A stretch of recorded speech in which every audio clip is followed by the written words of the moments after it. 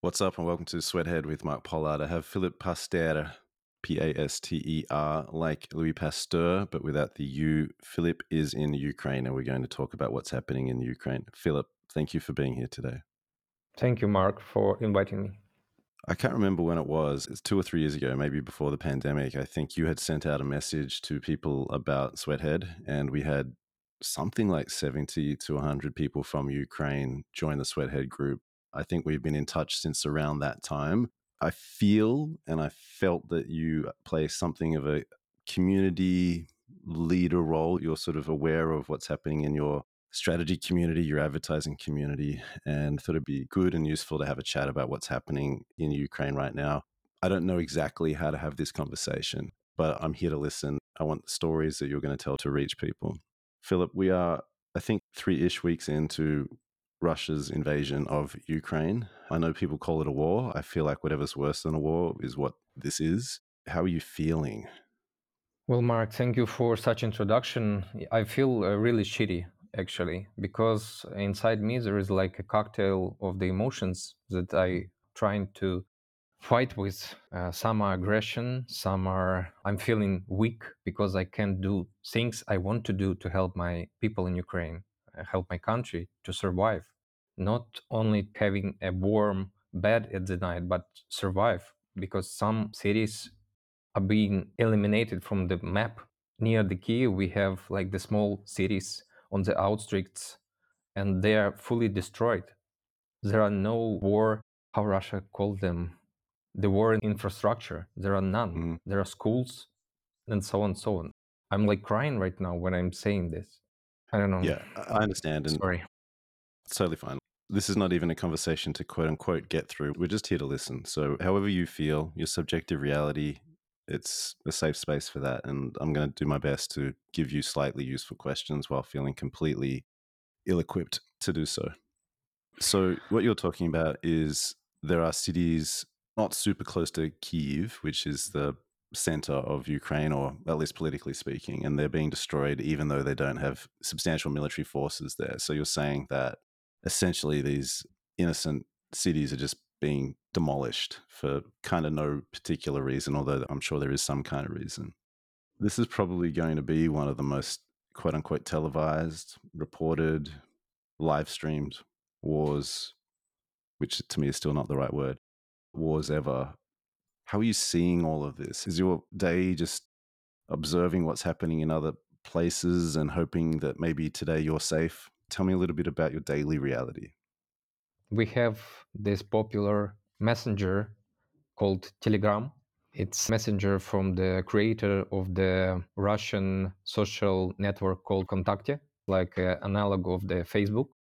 He left the Russia because the pressure from the government, and right now he's probably in the Arabic Emirates, something like that.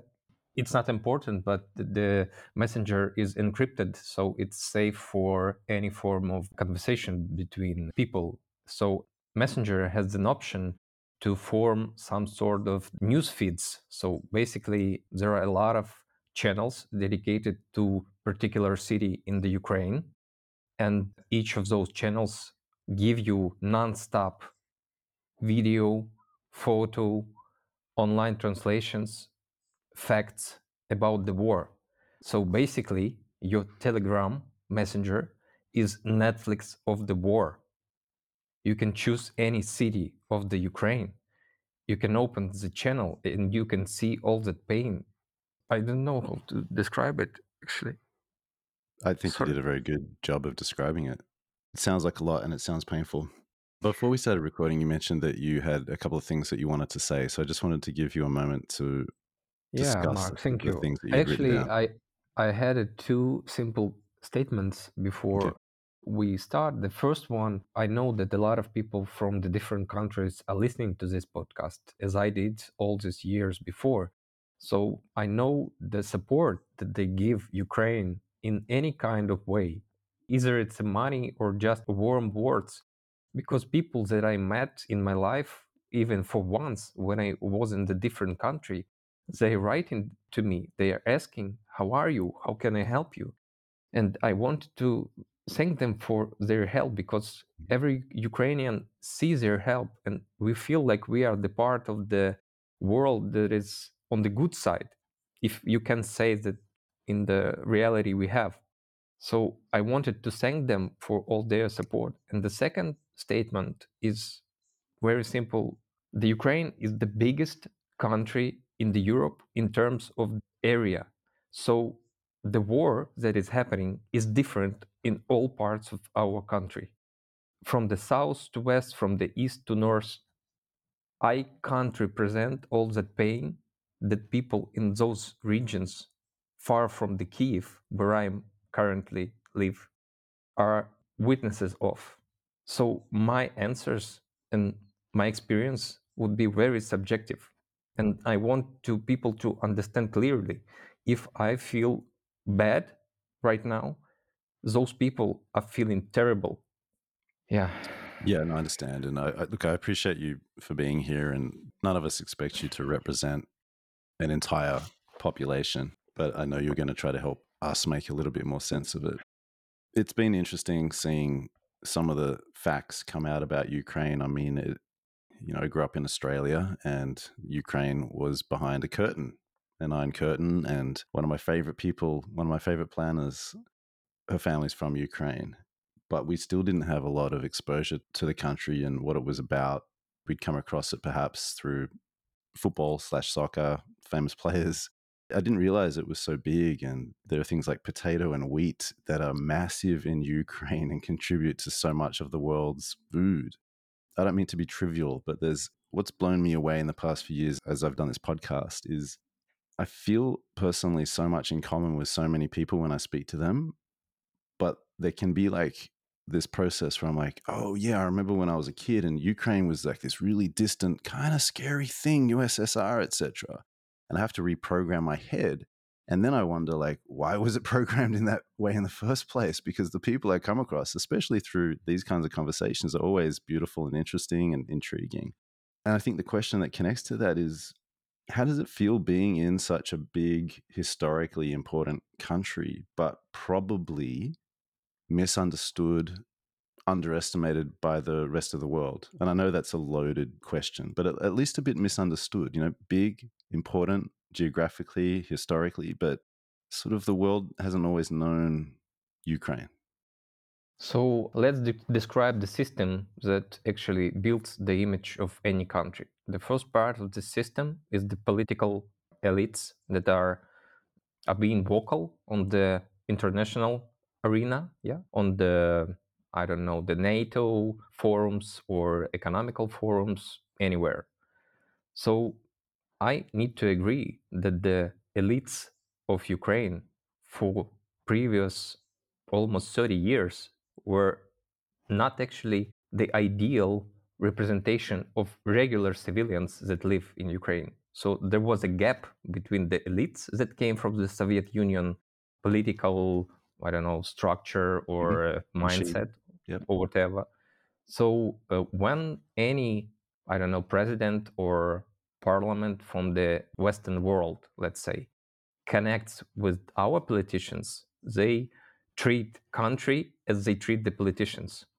That's why your question, this is a part of the answer, why everyone was treating Ukraine like it's some sort of evil thing came from the Soviet Union.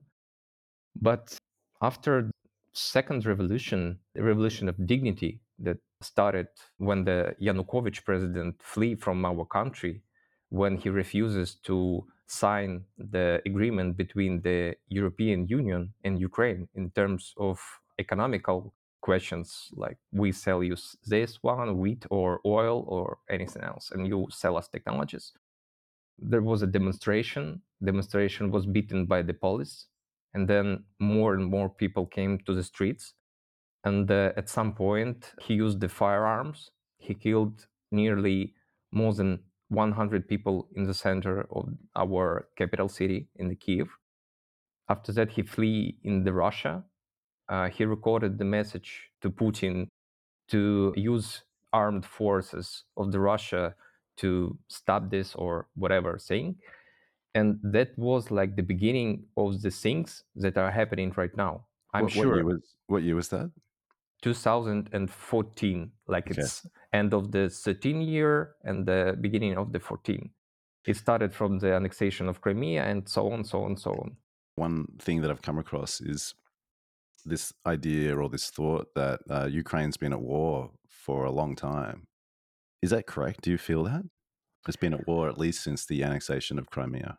You know, Mark, I think that most of the people, when they hear the word war, they think about something from the Hollywood movies, like the Pearl Harbor or something like that. The current world that we lived in, it's so much more complicated in terms of the things one country can do for another country to say that this is some kind of the war. Like we can start from the propaganda that was brainwashed for all these 80 years. Ukrainians was described for Russians as some sort of the evil. If the West was treating Ukraine as evil part of the Soviet Union, Ukrainians for Russians became like the ultra evil, like Nazis, Banderas, or whatever they call us. So this reality that was formed by the media of Russia, and I think it's true because some political experts and social experts say that this picture that Russia built inner market, yeah, for their own people, Hmm. became the reality that their government are living in. So they are treating Ukraine in perspective of the picture that they built for themselves. So it's unrealistic picture. That's why when the USA intelligence forces said that the Russia will occupy the country for 3 or 4 days, the whole country of Ukraine, they were wrong as much as the Russia were wrong about their own ability to do anything in terms of the war in Ukraine. And this bombardment of the cities, some experts say, is because of the weakness of the actual land army of the Russians, because they can't do anything on the land, but they can destroy the cities. And this is like the worst part of it. Whenever I watch videos or listen to podcasts and people are sort of saying that Russia's not doing a good job, I get really nervous, which is not exactly what you said. I get nervous about that because if you're Russia, I think you're going to feel like you're being challenged or dared to do a better job. I do get nervous about that. Could you explain to us what the past few weeks have been like for you personally? Where have you been, if you're able to discuss that? Where have you been? How have your days been? Who have you been with? Sure, Mark. So basically, I live in the outskirts of the capital of Ukraine, in the Kiev. It's like residential area. We call it like a sleeping district. So there are like only the houses, not a lot of infrastructure in terms of like factories or anything like that. You have the markets, you have buildings, maybe some sort of the schools. So it's more for just live in, walk around, and so on. And for me, war started actually our anti-air force system destroyed the rocket that were launched on the Kiev exactly on the top of my current apartment. So I woke up 24th of the February. It was 5 o'clock in the morning. I have a very big window on the left of my bed where I sleep in, and the sky was red. So I never seen the sky like that. It's a deep night. So the sunset is far away. So the explosion was so big. When I came to the window and I saw this red sky, saw the part of the explosion, I started shaking. I was shaking so Yep. much. I went to the bathroom. I opened the hottest water I had in my apartment, and I didn't feel any temperature of that water. I don't know which level of, I don't know how to call it, any hormone that is responsible for that kind of shit was in my body, but the level of that hormone was so big that I was like paralyzed in terms of any sort of feelings. So the second morning was the same bombing at the same time and the same shaking. But after that, I don't know, either my mental system adapted or it just hide feelings from me. But every day started from me the same. I woke up, I opened the media channels of our country, and till the night, I was consuming the content of the war. And it never stopped for 5 days. I've made breaks for making food, for eating, taking a shower, and another time I was consuming the war content. And at some point, after maybe the week of the consumption, closer to night, I feel so desperate. I cried for maybe 2 hours. Last time I cried like that when I was 14 years old. So it was, I don't know, almost 20 years ago. I couldn't stop crying. I imagined the pictures that I saw on the media channels, and I think about my family members that could be in such situation. And I cried nonstop thinking about that, thinking about the pain that people are suffering from. And at that point, I said that I need to stop for some time. And I did a break for 2 days. And after that break, I felt guilty. This is a new type of FOMO, yeah, like fear of missing out. But in terms of that, I don't know what's happening in my country. I don't know the pain that people are feeling right now. Hmm. And this is like one of the war phenomena where the civilians who are not part of the active war that is happening on the more eastern part of the country are feeling guilt about not being part of that. I don't know, it's crazy to think about, but what it is. Yeah, when you talk Yeah. about taking a break, you're saying taking a break from the news, right? You took a break from Yeah. consuming the war content for a couple of days, just to clarify that. Are you near family or are you by yourself? So this is one of the not easy to solve situation because the Kiev city is basically situated on the two banks of the Dnieper River. It's like the largest river in the Europe, so it's very wide, and we are divided by 4 or 5 bridges that we have. We don't have a lot of bridges actually. This is one of the infrastructural problems that Kiev has. It's not a Paris where it's like bridge each 100 meters or so on. So basically, some of the bridges were destroyed because the forces of the Russia that possibly can come from the eastern part won't be able to cross the bridge and enter the central part of the city where actually the government are currently hiding from bombings and so on. So bridges that are working, it's only 2 bridges. So you can imagine that cities that has 5 million people right now, it's not a 5 million. A lot of people left the city.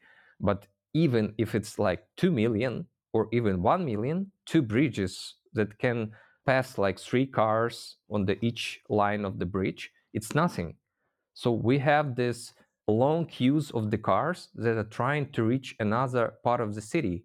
And for our family, it's a problem because in the center of the city, we have older family members who are almost 90 years old, who has a lot of medical problems, health issues that we need to treat, and we need to find medical supplements for them. Right now, it's a problem because all the places where you can buy them are closed, or they don't have enough supplements because people bought them already. So it's like another crisis on top of another crisis. And for us, because I live in my own apartment, my father live in another apartment, one of my grandmothers live in a different apartment, and our family members from the father side are living in the center. So a lot of our family members are living on the left bank of the city, but the most infrastructure that Russia being targeted are on the right side of the city. So it's like a logistical problem for us even to treat our family members with food or anything. Maybe a few days ago we spent like 3 hours in the queue just to cross the bridge and bring them the products from the market. But the problem on top of that problem is that they don't have the COVID vaccines. So they are so old that my father, he's a medical worker, he was scared to give them the vaccine back then because he didn't know how the immune system will react on that vaccine. So basically, they could die from the vaccine. He think about that. And right now, if we are even buying the products in the local market, we are contacting with a lot of people on the way. even though that I have like booster vaccine. Yeah, I have two vaccines, the regular one, and months ago I did the booster vaccine. I cannot be sure that I can't bring the virus to these older people of our family. Right. Yeah, so it's very hard for us. I'm sorry to hear that. What's on your mind when you wake up in the mornings? The first thing I do is I open the computer, I open this Telegram messenger, and I screen all the messages that I didn't read over the night. And then all the day I spent as I asked my parents, my friends, how they feel, where are they? Are they safe? I don't know. I'm trying to do something. After that 3 or 4 days when the war started, I became a part of the like informational war that we have like this creative forces from Ukrainian industry that made some, I don't know how to call it. We tried to contact with the Russian people with the right messages. So we were finding those messages, we were trying to read them, explain them. Right now, we know that Russia blocked all the social media like Twitter, Facebook, right now, the Instagram, the last probably source of information that cannot be controlled by the government is being closed or would be closed in a couple of days. YouTube is blocked. I know that right now, people who are responsible for PPC, like the paid content, like banners or any Mhm. sort of advertising, formats. They are targeting Western countries to read them, to describe the situation, to ask for the help for our country, because we need a lot of humanitarian help because the logistics of the current situation is getting worse day by day. A lot of cities cannot supply the people who live in those cities with the products, with the basic products. We are not talking about some sort of fancy stuff, just the bread or the wheat or milk or eggs, whatever. Kiev, the situation of Kiev is much better than any other eastern city of our country. I can only imagine what problems are having people on those cities like Kharkiv, for example, or Mariupol. Mariupol is the worst situation of all. The creative forces that you mentioned, I think that's with a capital C and a capital F. Like it's a thing, right? Because I've seen that phrase in different places and I wasn't sure if it was just saying people from, say, advertising or the creative industries in Ukraine were doing some stuff or if it's actually a formal thing. Is it a formal thing? I'm sure you understand me that the creative industry is heavily ego-based industry. So Sure. a lot of people are trying to express themselves in terms of any kind of help they can make. So when I say the creative force, actually it's like 4 or 5 big oases independent from each other that having their own goals, own instruments of reaching those goals. Not all of those instruments are maybe very empathic. Yeah, so the people are using all the resources and the ways they can to stop the war or reach the people in Russia, so they will rethink their situation. Because as I told you before, support of the war in Russia is, it's insane. All you can say is that they're sick of their propaganda. They don't realize what actually happening here, because even now they receive the picture on their media channels. It's fantastic because we are a very transparent country, so we receive all that TV shows that they have. We can see them, we can see the messages that they translating to their own citizens. Could you be more specific? Because I think Yes, I can. yeah. So the last information that we received was about the biological plants or whatever laboratories in the Ukraine. The American government and Ukrainian government were making new type of the coronavirus. It's absurd, but for Slavic DNA, especially, so the coronavirus would actually hit the only Slavic nations. It's a bullshit because if you actually any good in the history or I don't know the culturology, the Ukrainians are part of the Slavic nations, and the gene that they are trying to use to target only Slavic nations would hit Ukraine at the first place, not Russia. So the amount of such incredible stories that Russian propaganda are making, it's out of this world. The second thing, the Russian forces are now controlling the Chernobyl atomic station. As you know, the HBO series that not long ago were online on the HBO channel about atomic power plant, the tragedy that happened in 1996. Mm. So right now, Russians are being in control of that station. And from our intelligence team, we received the information that they want to do some sort of provocation and say that the Ukrainians nationalists are actually attacked the station, and I don't know what they would do with the station. It's a faking, or are they for real? What you're saying is that, from what you understand, there's like a lot of support for the war in Russia, which might also have come through the Russian government, like that message that there's a lot of support. Do you feel that that has a lot of merit to it, or is that kind of propaganda? I will answer from what I understood from the Mm. past couple of days, because I actually spent some time to watch Russian content that were made by the so-called opposing media. Yeah, it's one of them is TV channel, digital TV channel called Dozhd. It's Rain, TV Rain, they call it. The second was Echo of Moscow. It's radio station. So the independent journalists from those TV channel and radio stations, they has their own YouTube channels. So they operate as interviewers. So I watched the video of the professor of the psychology, that what he was actually answering the question about what actual Russians, why are they voting for war operation, so on. So there are like few components.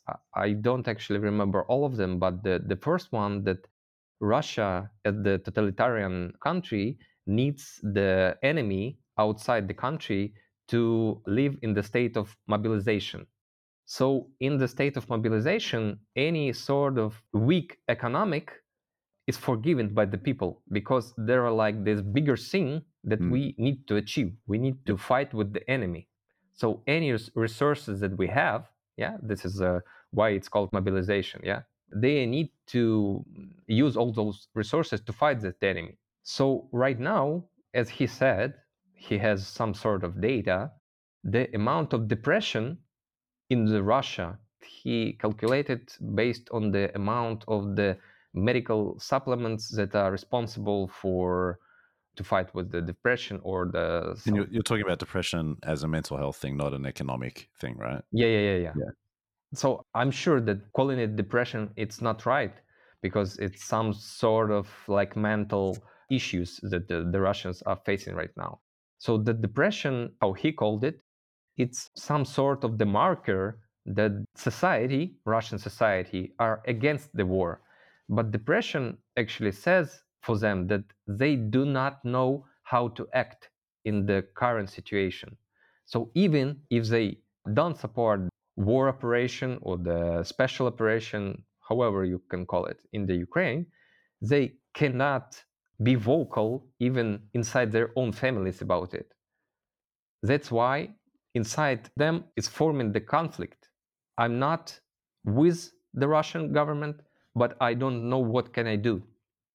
And you need to understand that, as I said, in the Russia, they don't have alternative sources of information.